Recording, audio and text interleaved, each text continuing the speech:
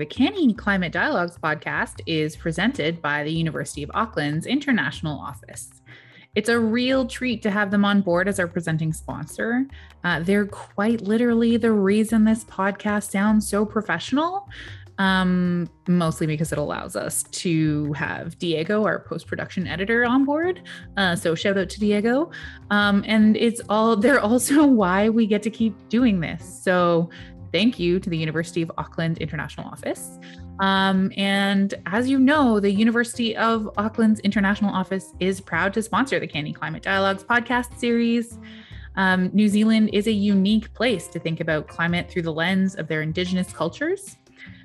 Leading the universities in the Times Higher Ed Global Impact Rankings for the first 2 years of the rankings, as they work towards the United Nations Sustainable Development Goals, the international team at the University of Auckland share your concern, dear listeners. That's you, and they share our concerns about climate action and the intersection with international education. So University of Auckland doing the thing, answering the world's call. And so University of Auckland are not only our sponsor because they wanted to support us, and that's certainly part of it, but we wanted them in our corner because really they're leading the way. So after our first season, it felt right to invite them as a guest on our show. So today's episode also features our main sponsors. But I just wanted to be clear, it's not at all a sponsored content episode. So now that that's out of the way, let's get it started. So welcome to the Canny Climate Dialogues podcast. This is the podcast at the intersection of international education and climate action. I'm CJ Tremblay, and today we are joined by the University of Auckland. You might remember them from almost all of our previous podcasts because, as mentioned, they're our sponsors. I love that we have a presenting sponsor, so I'm just going to say it one more time. Makes me feel very excited, super legit for us. And today we're joined by our friends at the University of Auckland because, as you heard me say, and as you're likely aware, the University of Auckland was number one ranked school on the Times Higher Ed Global Impact Rankings for the first 2 years that the ranking existence.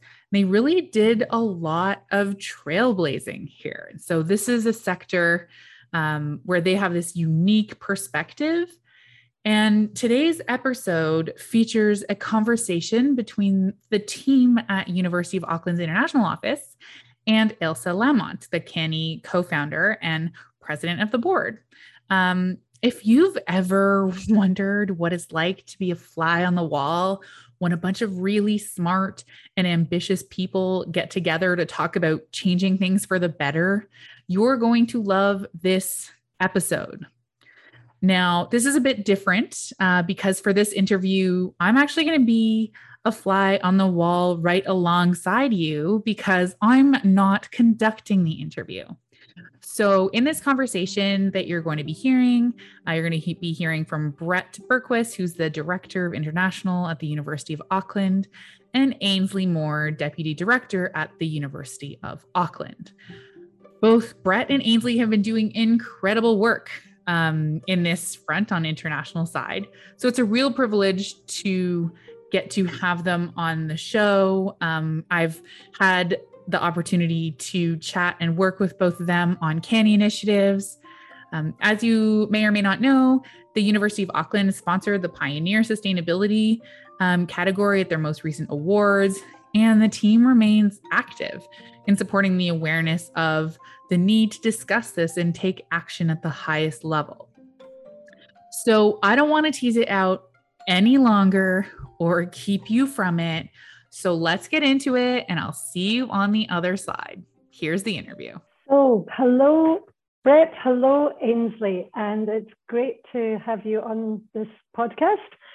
And it's particularly wonderful because I think you at Auckland are such a great example for other international offices of the approach that you can take and how much ambition and impact you can actually have driving out of an international office if you have the right attitude and the right partnerships in place and the right kind of strategy behind you. So that's what I want to unpack a bit today.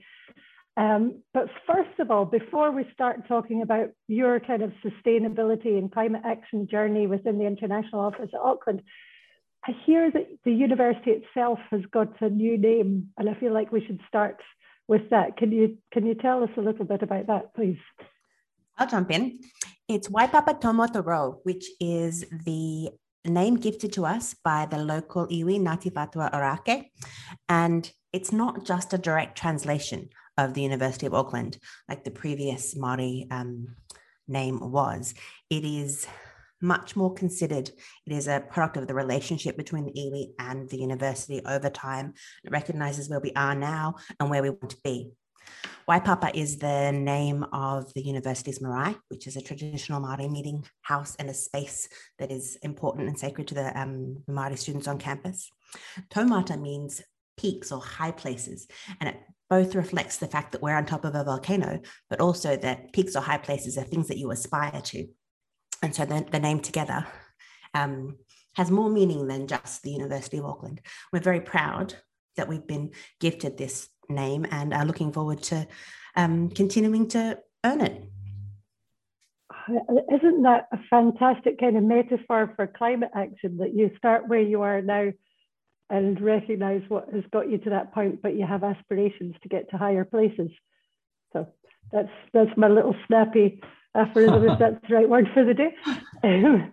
So, and I think, obviously our Canny Climate Dialogues listeners come from all over the world. So for those who might not be as familiar with New Zealand and the University of Auckland, do you want to just give a very sort of quick snapshot of where you are and how you fit into the ecosystem there? Because I think that's really an interesting context for when we delve a little bit more into some of the influence that you've been having around sustainability.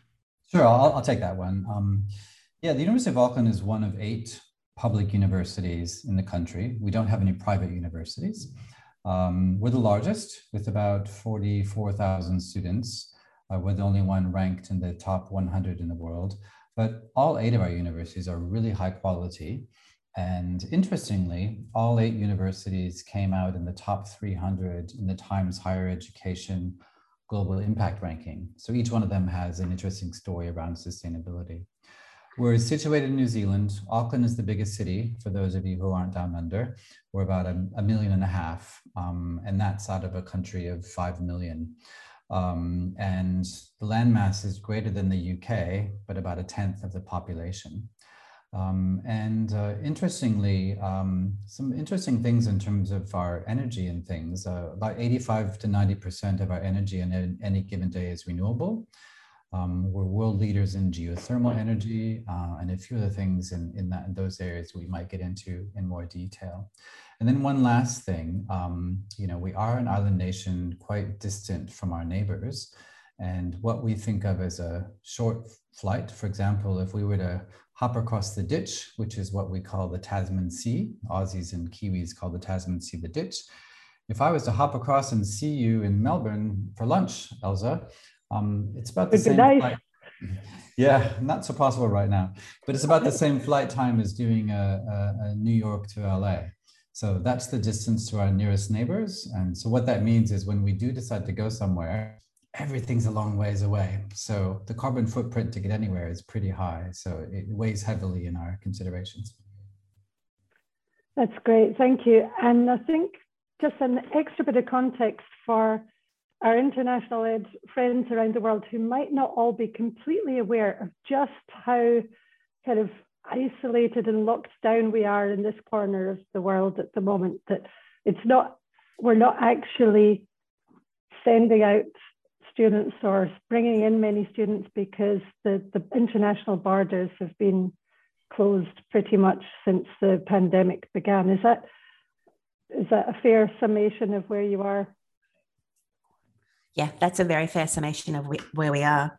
I'm very fortunate. For the last over a year now, I've been working with Universities New Zealand on behalf of all 8 universities to advocate with government about how we will enable students to return through New Zealand's borders during this pandemic stage and as we transition out.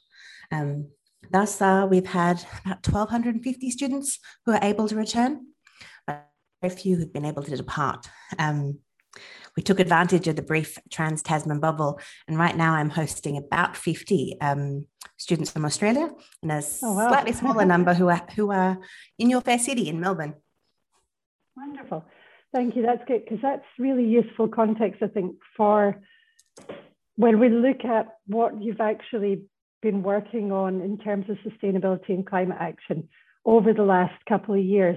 So I want to kind of move on to that, because about November, I think it was November 2019, when we started working together around how to really look at the carbon footprint of the University of Auckland's international programs and what you could do to both reduce that footprint, but also to kind of use your influence and reach to change policy within the university, perhaps, or to advocate for different policies and to partner with other organizations.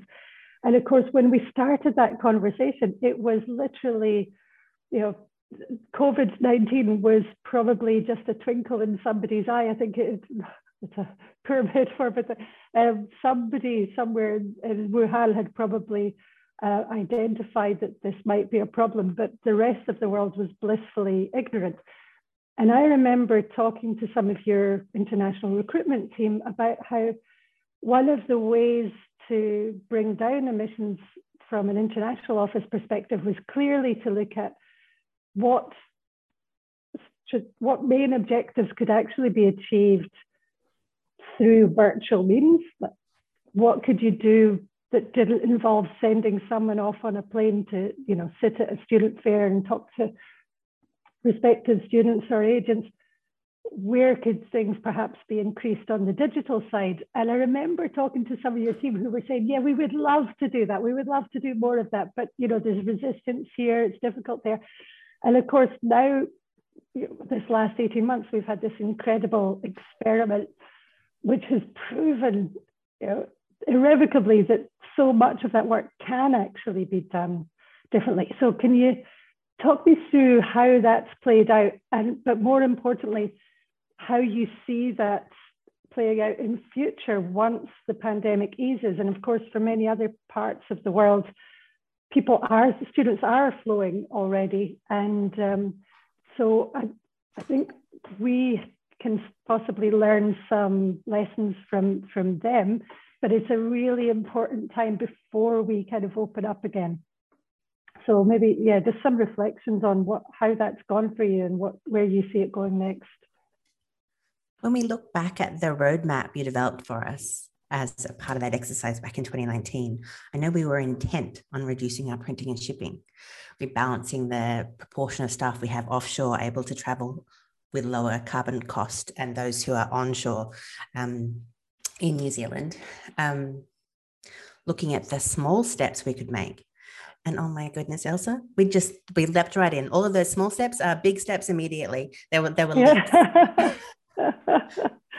When we talk about virtual recruitment, that first 6 months, it was hectic. Everybody trying everything to see what would work, how we connect with students in a space where you didn't know how long you'd be at it for. But now we know we're going to be at it for a long time.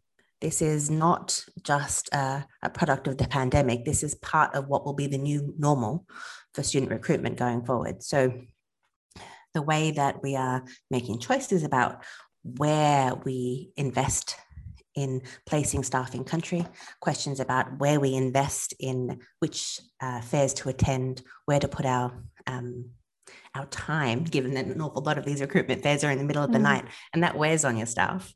We're making those decisions now for the longer term, because this will be part of our engagement going forward, regardless of how borders and the movement of people eventuates in 12 months.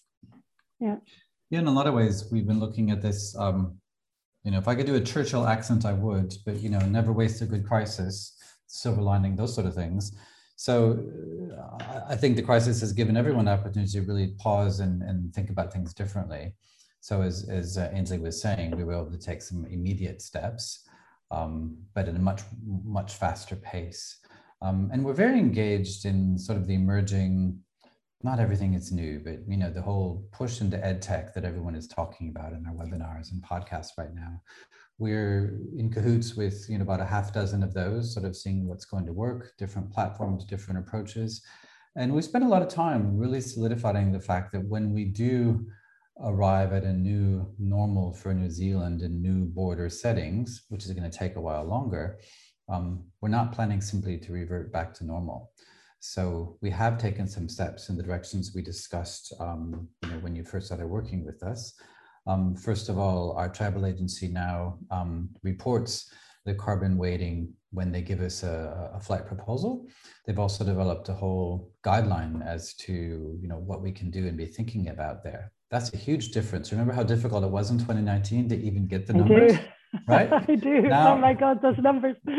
Yeah. Now you don't That's get a what quote turned me from grey. Yeah. Now we get a quote from a preferred travel supplier with sort of a forward-looking, you know, think about these things. So that's been a complete 180 in terms of how that's positioned institutionally. So we weren't the only ones pushing that, but we were a big part of it. You know, we were running about $1 million a year travel budget, obviously not at the moment.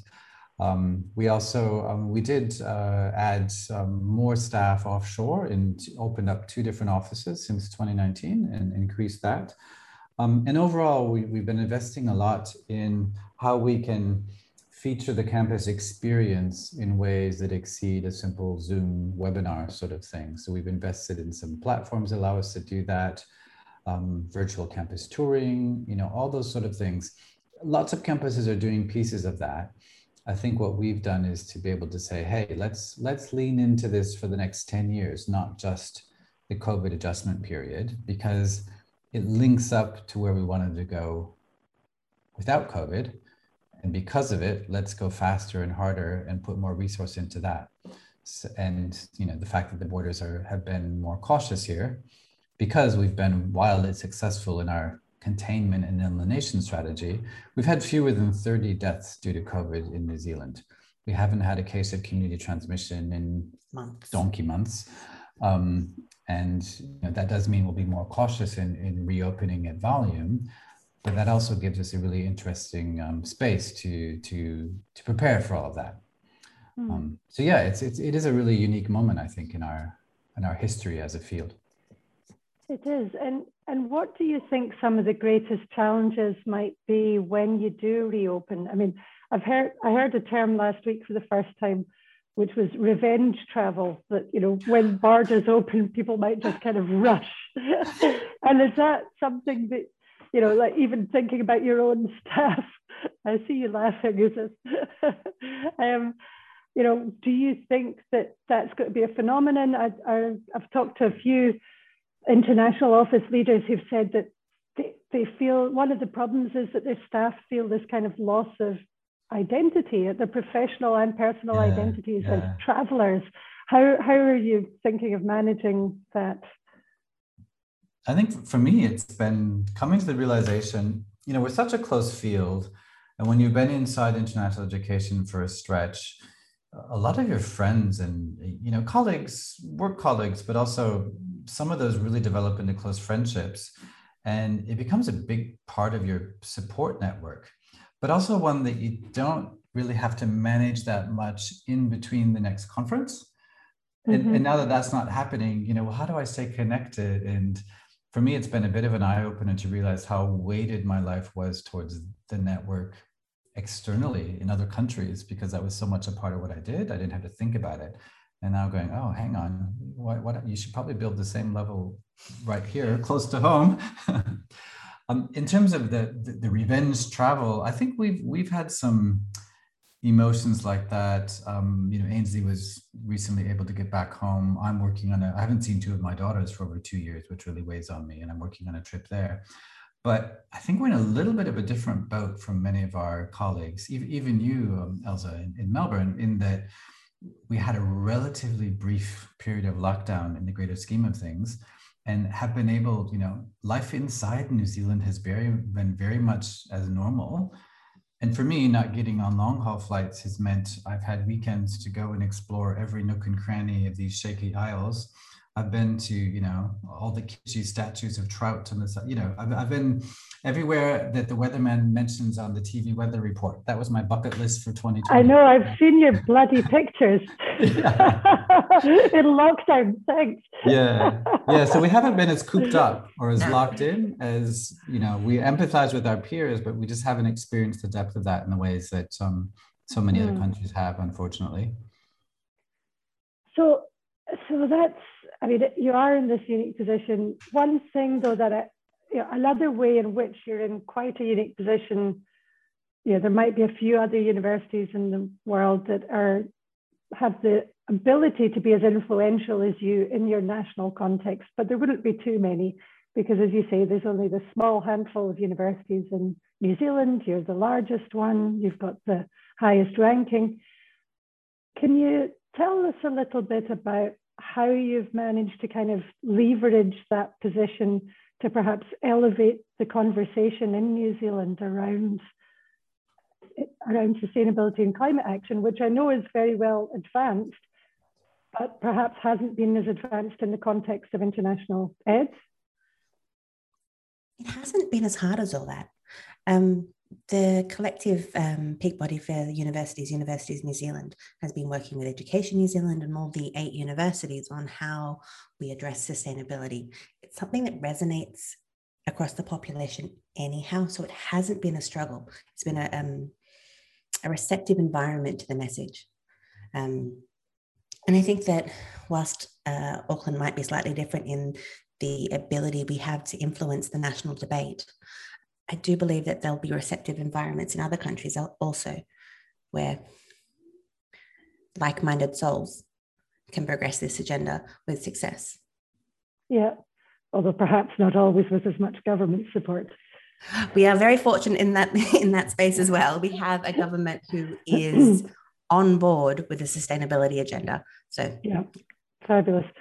And so I recently got the chance to read a kind of preliminary unpublished chapter of the book, a chapter that you've been writing for a book on sustainability. Could you tell us quickly what that book is? And then I want to come back to a couple of the points you make in that chapter, because I think they're really interesting. I love the way how you make it sound like it's an exclusive pre-read. Yeah, it's a sneak preview. I got it.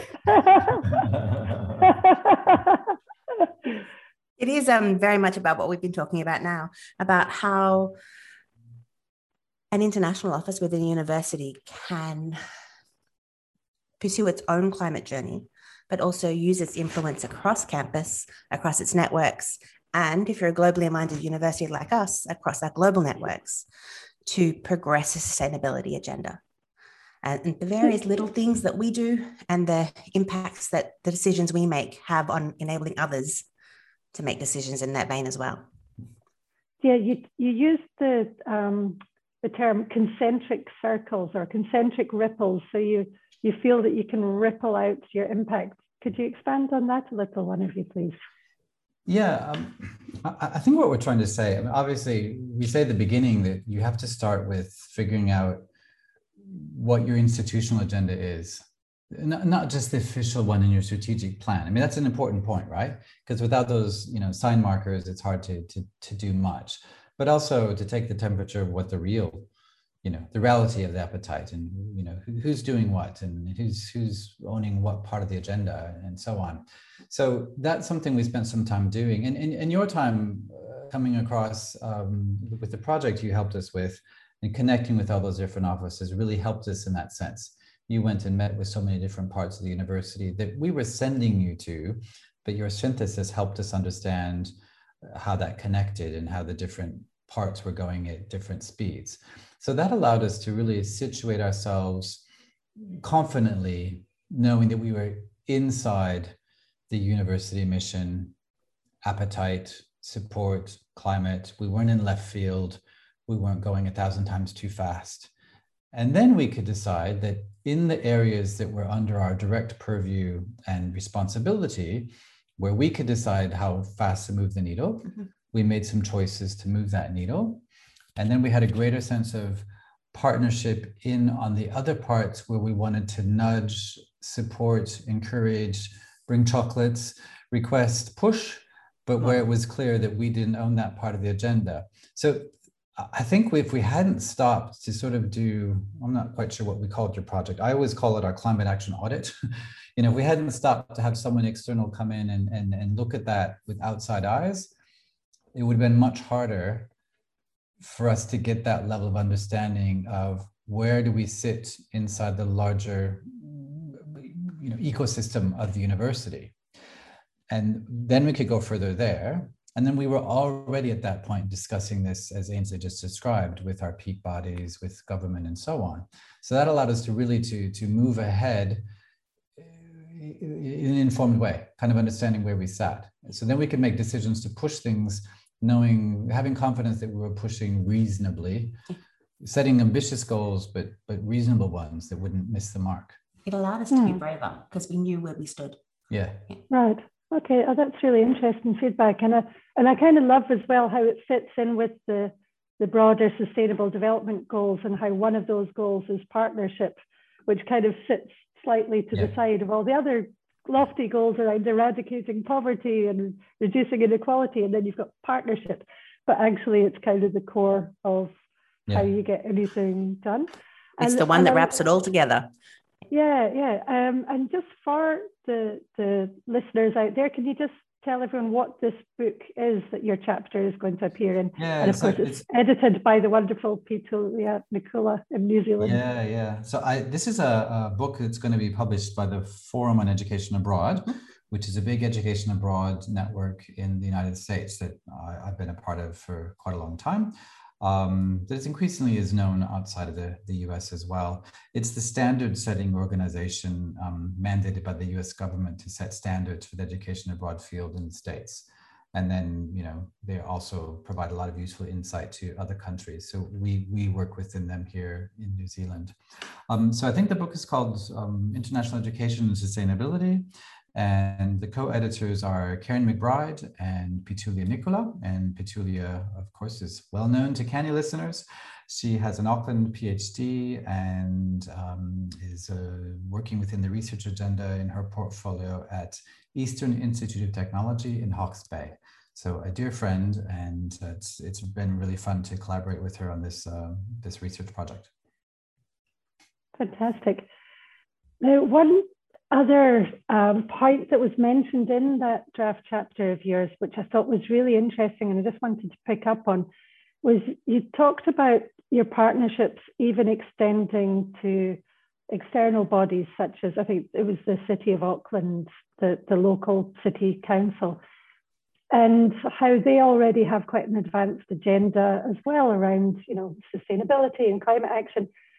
And it mentioned also regenerative ecotourism or regenerative tourism. And I just wanted to kind of draw that link, because I don't know if you saw a really excellent article in University World News a few weeks back around how we need a regenerative approach to international education, more than just a sustainable one.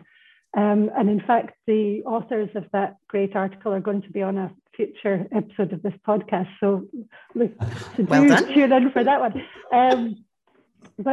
But the idea, and I might be paraphrasing this wrongly, but the idea is that sustainability is about maintaining things as they were, not depleting them, renewing them, which is great. But regeneration is actually more about transformation to something better, to an even better future. And I think that's a lovely concept that is so great to apply to international education in this context, that we don't really just want to go back to how things were. We want to change things up and approach things and design the sector in a way that is more sustainable, doesn't generate so much emissions, has more care for how we can partner with others to really advance understanding and awareness of climate action in particular, but sustainability more broadly? It comes back to that inherent tension between international education and the carbon footprint. I think most of the people listening to this podcast will be furious advocates of the value of international education, but aware that there's a cost to that. And how do we balance that? And how do we not just offset the footprint, but, to use an analogy I recently heard on the podcast, use our handprint to actively make a positive difference? And I think that in this office, we're approaching it from both lenses. Things we can do to reduce the impact of our work, but also how we can absolutely amplify the message across our networks, wherever they might be, influence our students' choices, influence our academics' choices, such that on balance, there's much less tension in the either or of international education. I'm such a passionate advocate for the benefits of learning abroad for young people. I don't want that to be lost as an opportunity. So we need to find ways to bring benefit beyond the impact of the carbon. Yeah, no, that's great. And I love that you picked up on the handprints. I think that was particularly cool on this episode. Yeah. Can I add something to that? I recently attended a workshop. So we've been working for many years with the city. We have formal relations with Auckland Council, as an urban university. Our main campus is right, inside the CBD, the Central Business District. So we collaborate with them a lot. And right now, for example, we're actually part of an exercise to develop a new brand for Auckland, the only global city in New Zealand around sustainability. And that's a wonderful partnership that the city wants to do that and is reaching out to higher education to partner.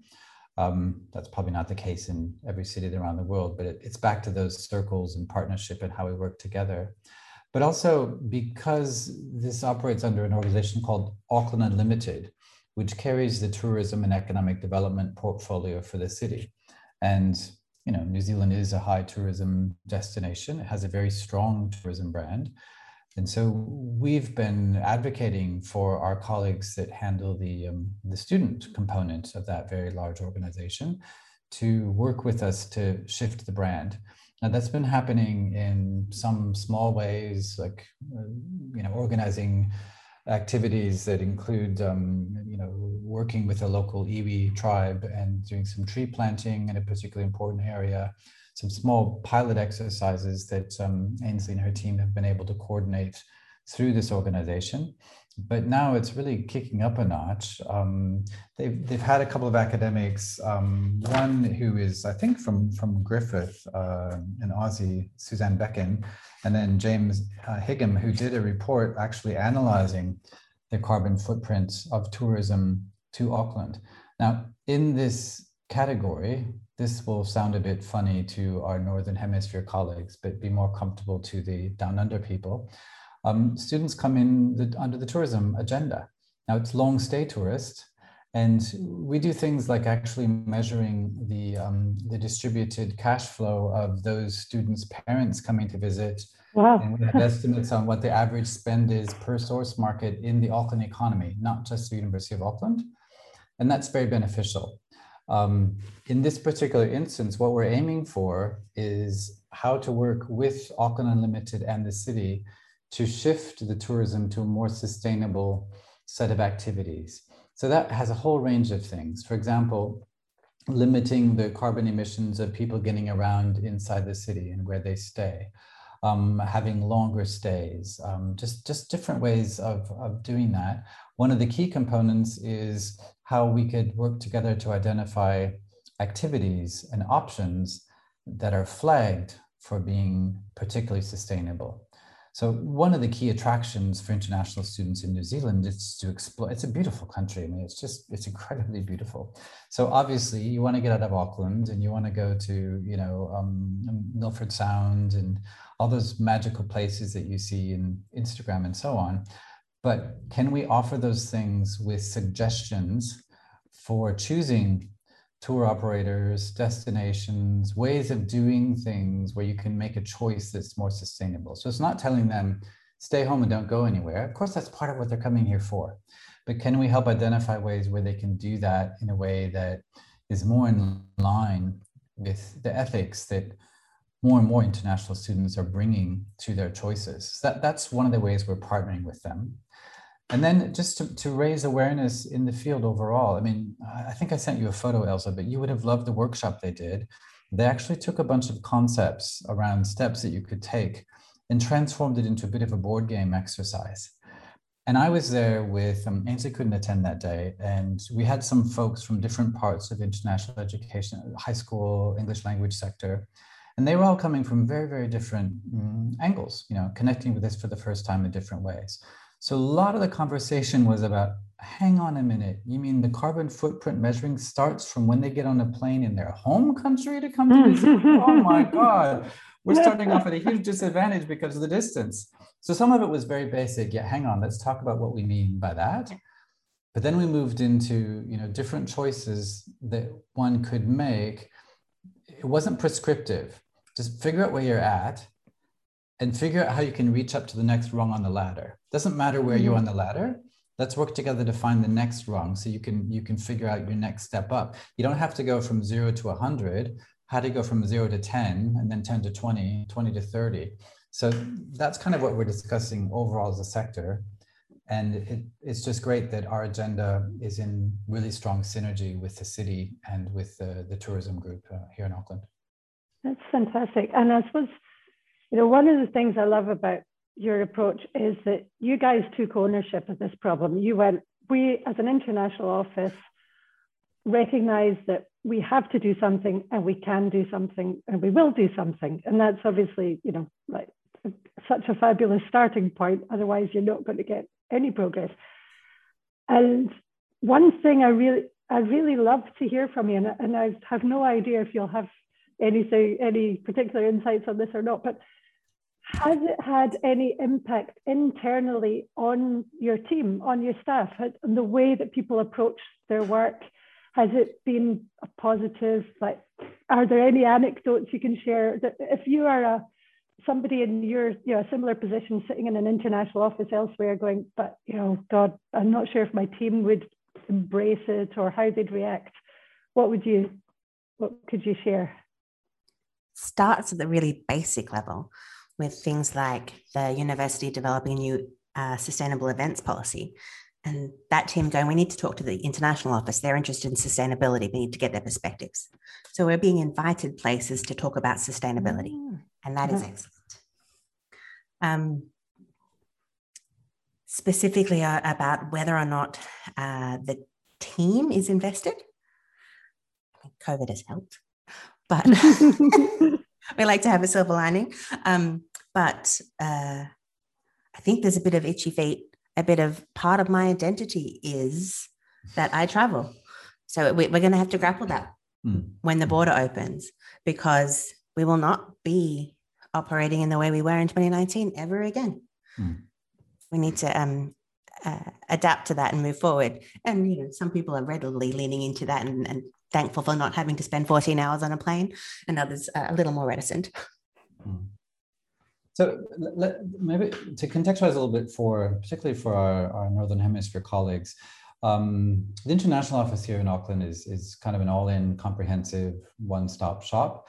So we do have direct carriage of recruitment of international students. And without COVID, we would have hit 10,000 international students. 1 in 5 of our student body are international. And we do outbound, we coordinate partnerships, you know, we're involved right across the breadth and width of internationals throughout the university. And one of the things that's been really helpful, which might not be inside the comfort zone of all of the Canny listeners, is we're able to make a really direct link, a careful, ethical, academic link between our passion and goals for sustainability for us and for the planet, but we can also demonstrate the commercial value of that positioning. Yeah. And that's a very tricky space that I think some Canny listeners are going to turn off right now as I even say that word, right? But we are essentially running a pretty significant revenue stream for the university. We think a lot about how we do that. And we spend a lot of time focusing on our values and where it fits and how it contributes to the mission of the institution and so on. So it's not just a crass sales effort, but reinforcing and strengthening our brand around sustainability. We're in this virtuous circle where we can say international students want us to take a stronger position on sustainability. We just so happen to have real strengths there. So if we lift that up and tie them together, it's going to all reinforce each step of it. So in this past year, one of the things we've done, particularly in response to the reduced travel and worrying about maintaining our brand visibility, is we've actually hosted a number of digital summits. We co-hosted with Penn State, one of our key partners, 9,000 miles apart, we co-hosted the Times Higher Global Impact Summit, which focuses on sustainability. And that was something that maybe in normal times we might not have done, but looking at the convergence of being able to redeploy some staff because of the shutdown of the travel and the need to keep the brand visible, it just kind of all came together at the same time. And we said, you know what, let's do this. It was a lot of work, but we got a lot of value out of it. And we were able to work with central marketing and comms and push out a whole central story every day during this summit. We had an update that Ainsley's team and our colleagues in central communications put onto the staff intranet. And we were able to pull out and highlight the interesting work that our researchers were doing on sustainability to tie a big bow around that. And then from the kind of more pure marketing and branding position, every year we publish a full report with one page on each SDG and reflecting the research we're doing on it. We make that very publicly available. We share a lot of our work there. And on our end, in our office, from the Marketing for International, we commissioned a short hero researcher video to illustrate each of the SDGs. And we're working now to bring together some student stories. So the international office didn't trigger that research work. That's not our role. We didn't go and tell those students to develop those projects, but we identified how those things played together. And then we commissioned the showcasing and the featuring of that.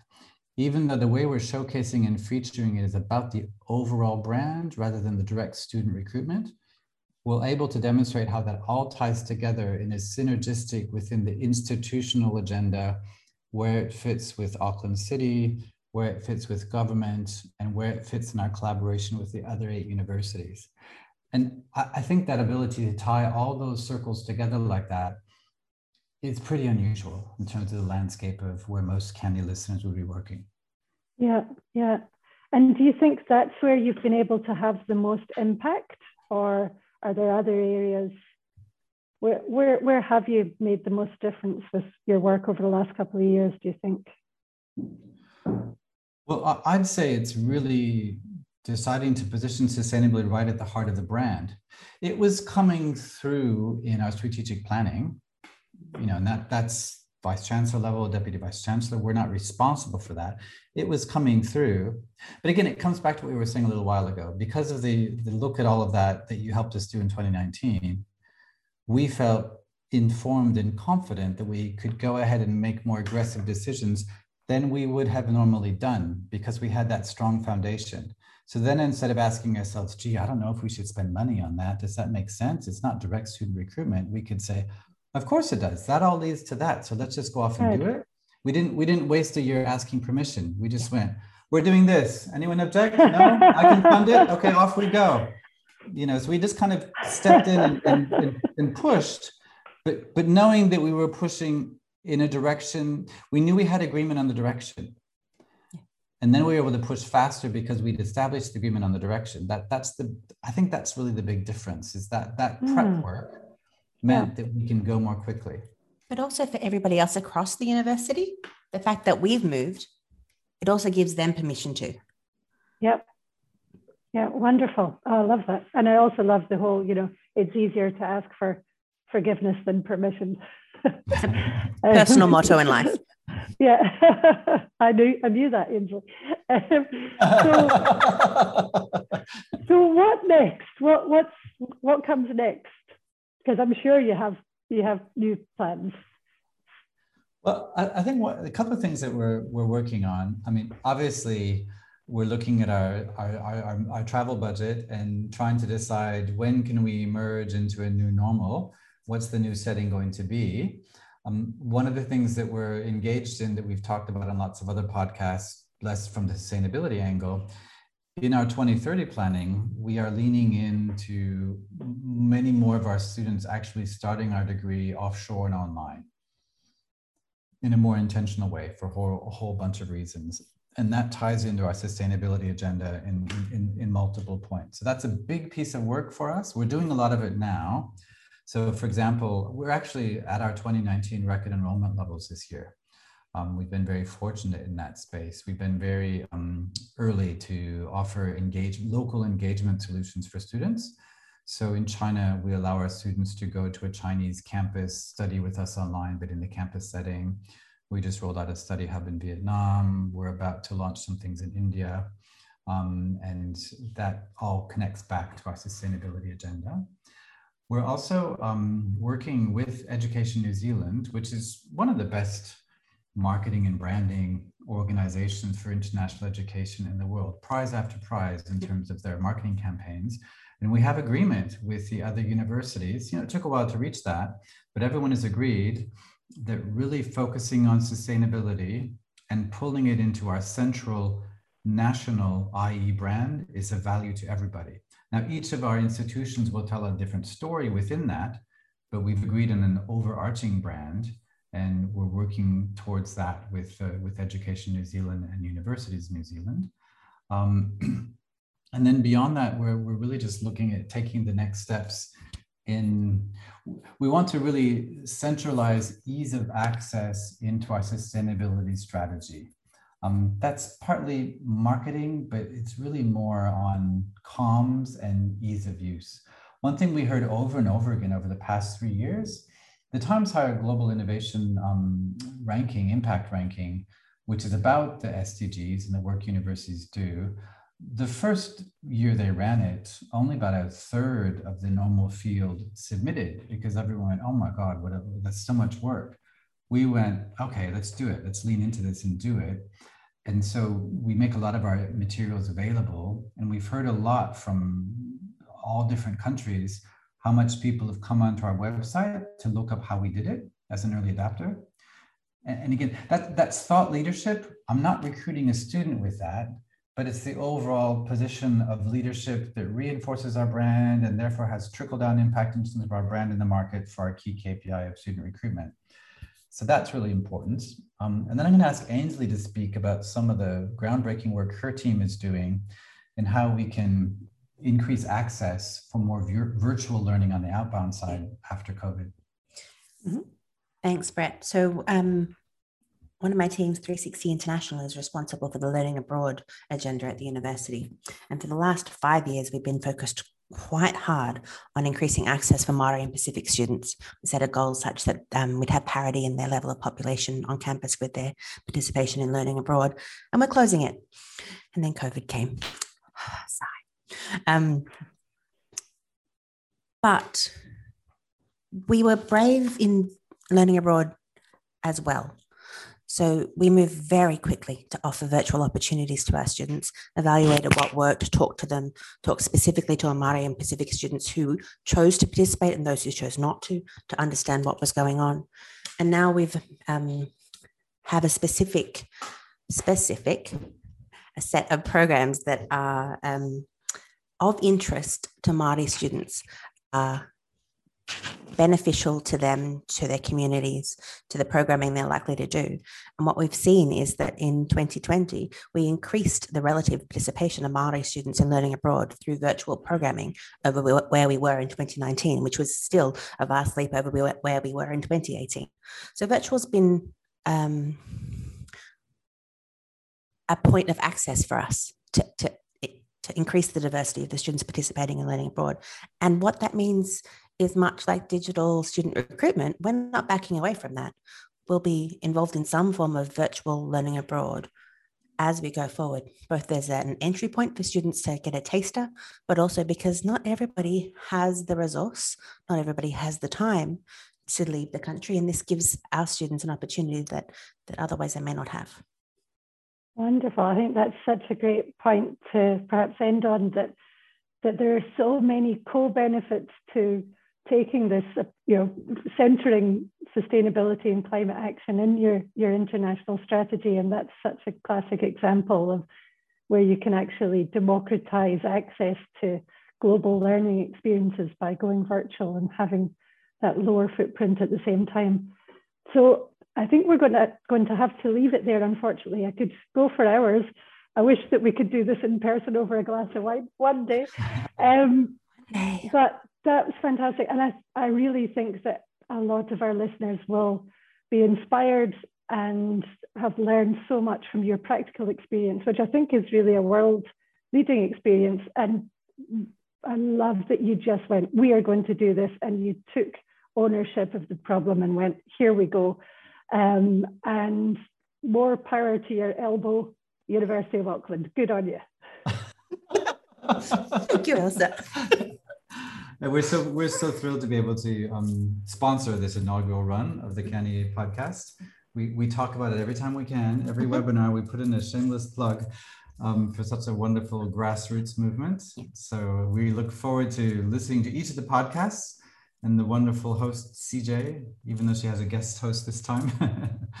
But we're really looking forward to the fall run of what you've got queued up. Wonderful. Thanks so much. And it's been a pleasure having you. I'm sure we'll have you again in future. Welcome back. So that was really great, right?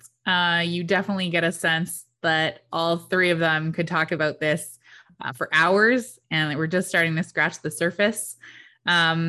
And I could have listened to them for hours, honestly. So do let us know what your key takeaways were and what some of your questions that it might have stirred up in you. So hit us up on Twitter at CANI Global. It's an account that likes to tweet and engage. So please don't hesitate to share your thoughts about that conversation. Though hilariously, if you're still with us at the end of this podcast, you get to hear me share my favorite part about the day that we recorded, which is where afterwards, when we were just talking about the interview and debriefing, where I quite literally was a fly on the wall. Brett shares that one of his regrets from the conversation was that he didn't get to talk about cow farts. And I was so confused when he said that. Like, actually, I had a record scratch moment when I heard him say that. But if you're familiar with New Zealand and the significance of dairy farming, you understand how there's like a genuine opportunity for Brett to talk about cow farts, and he missed it and just didn't think to bring it up and actually seemed like quite super bummed about it. So honestly, that's why I'm bringing it up and making sure that if you get the chance, that you hear him out on cow farts and how it's like a thing in New Zealand. So also be sure to ask him about this on Twitter. But as always, thank you for listening and for joining us. You know where to find us on the internet to share your thoughts. And if not, click on the show notes and you'll exactly know where to find us. So next week's episode is super exciting. We're going to talk about, and you heard Ailsa allude to this in this conversation. We're going to be talking to the authors of a really interesting article that was circulated around this summer about regenerativity in international education and what that might mean for the sector. So be sure to subscribe to the channel and to our podcast so that you don't miss out. All right. Bye, everyone. The CANI Climate Dialogues podcast is engineered by Diego Mendez, who is based in Vancouver. He edits these episodes together, making us look and sound super professional. And also, he uploads these episodes to wherever you listen or watch this podcast.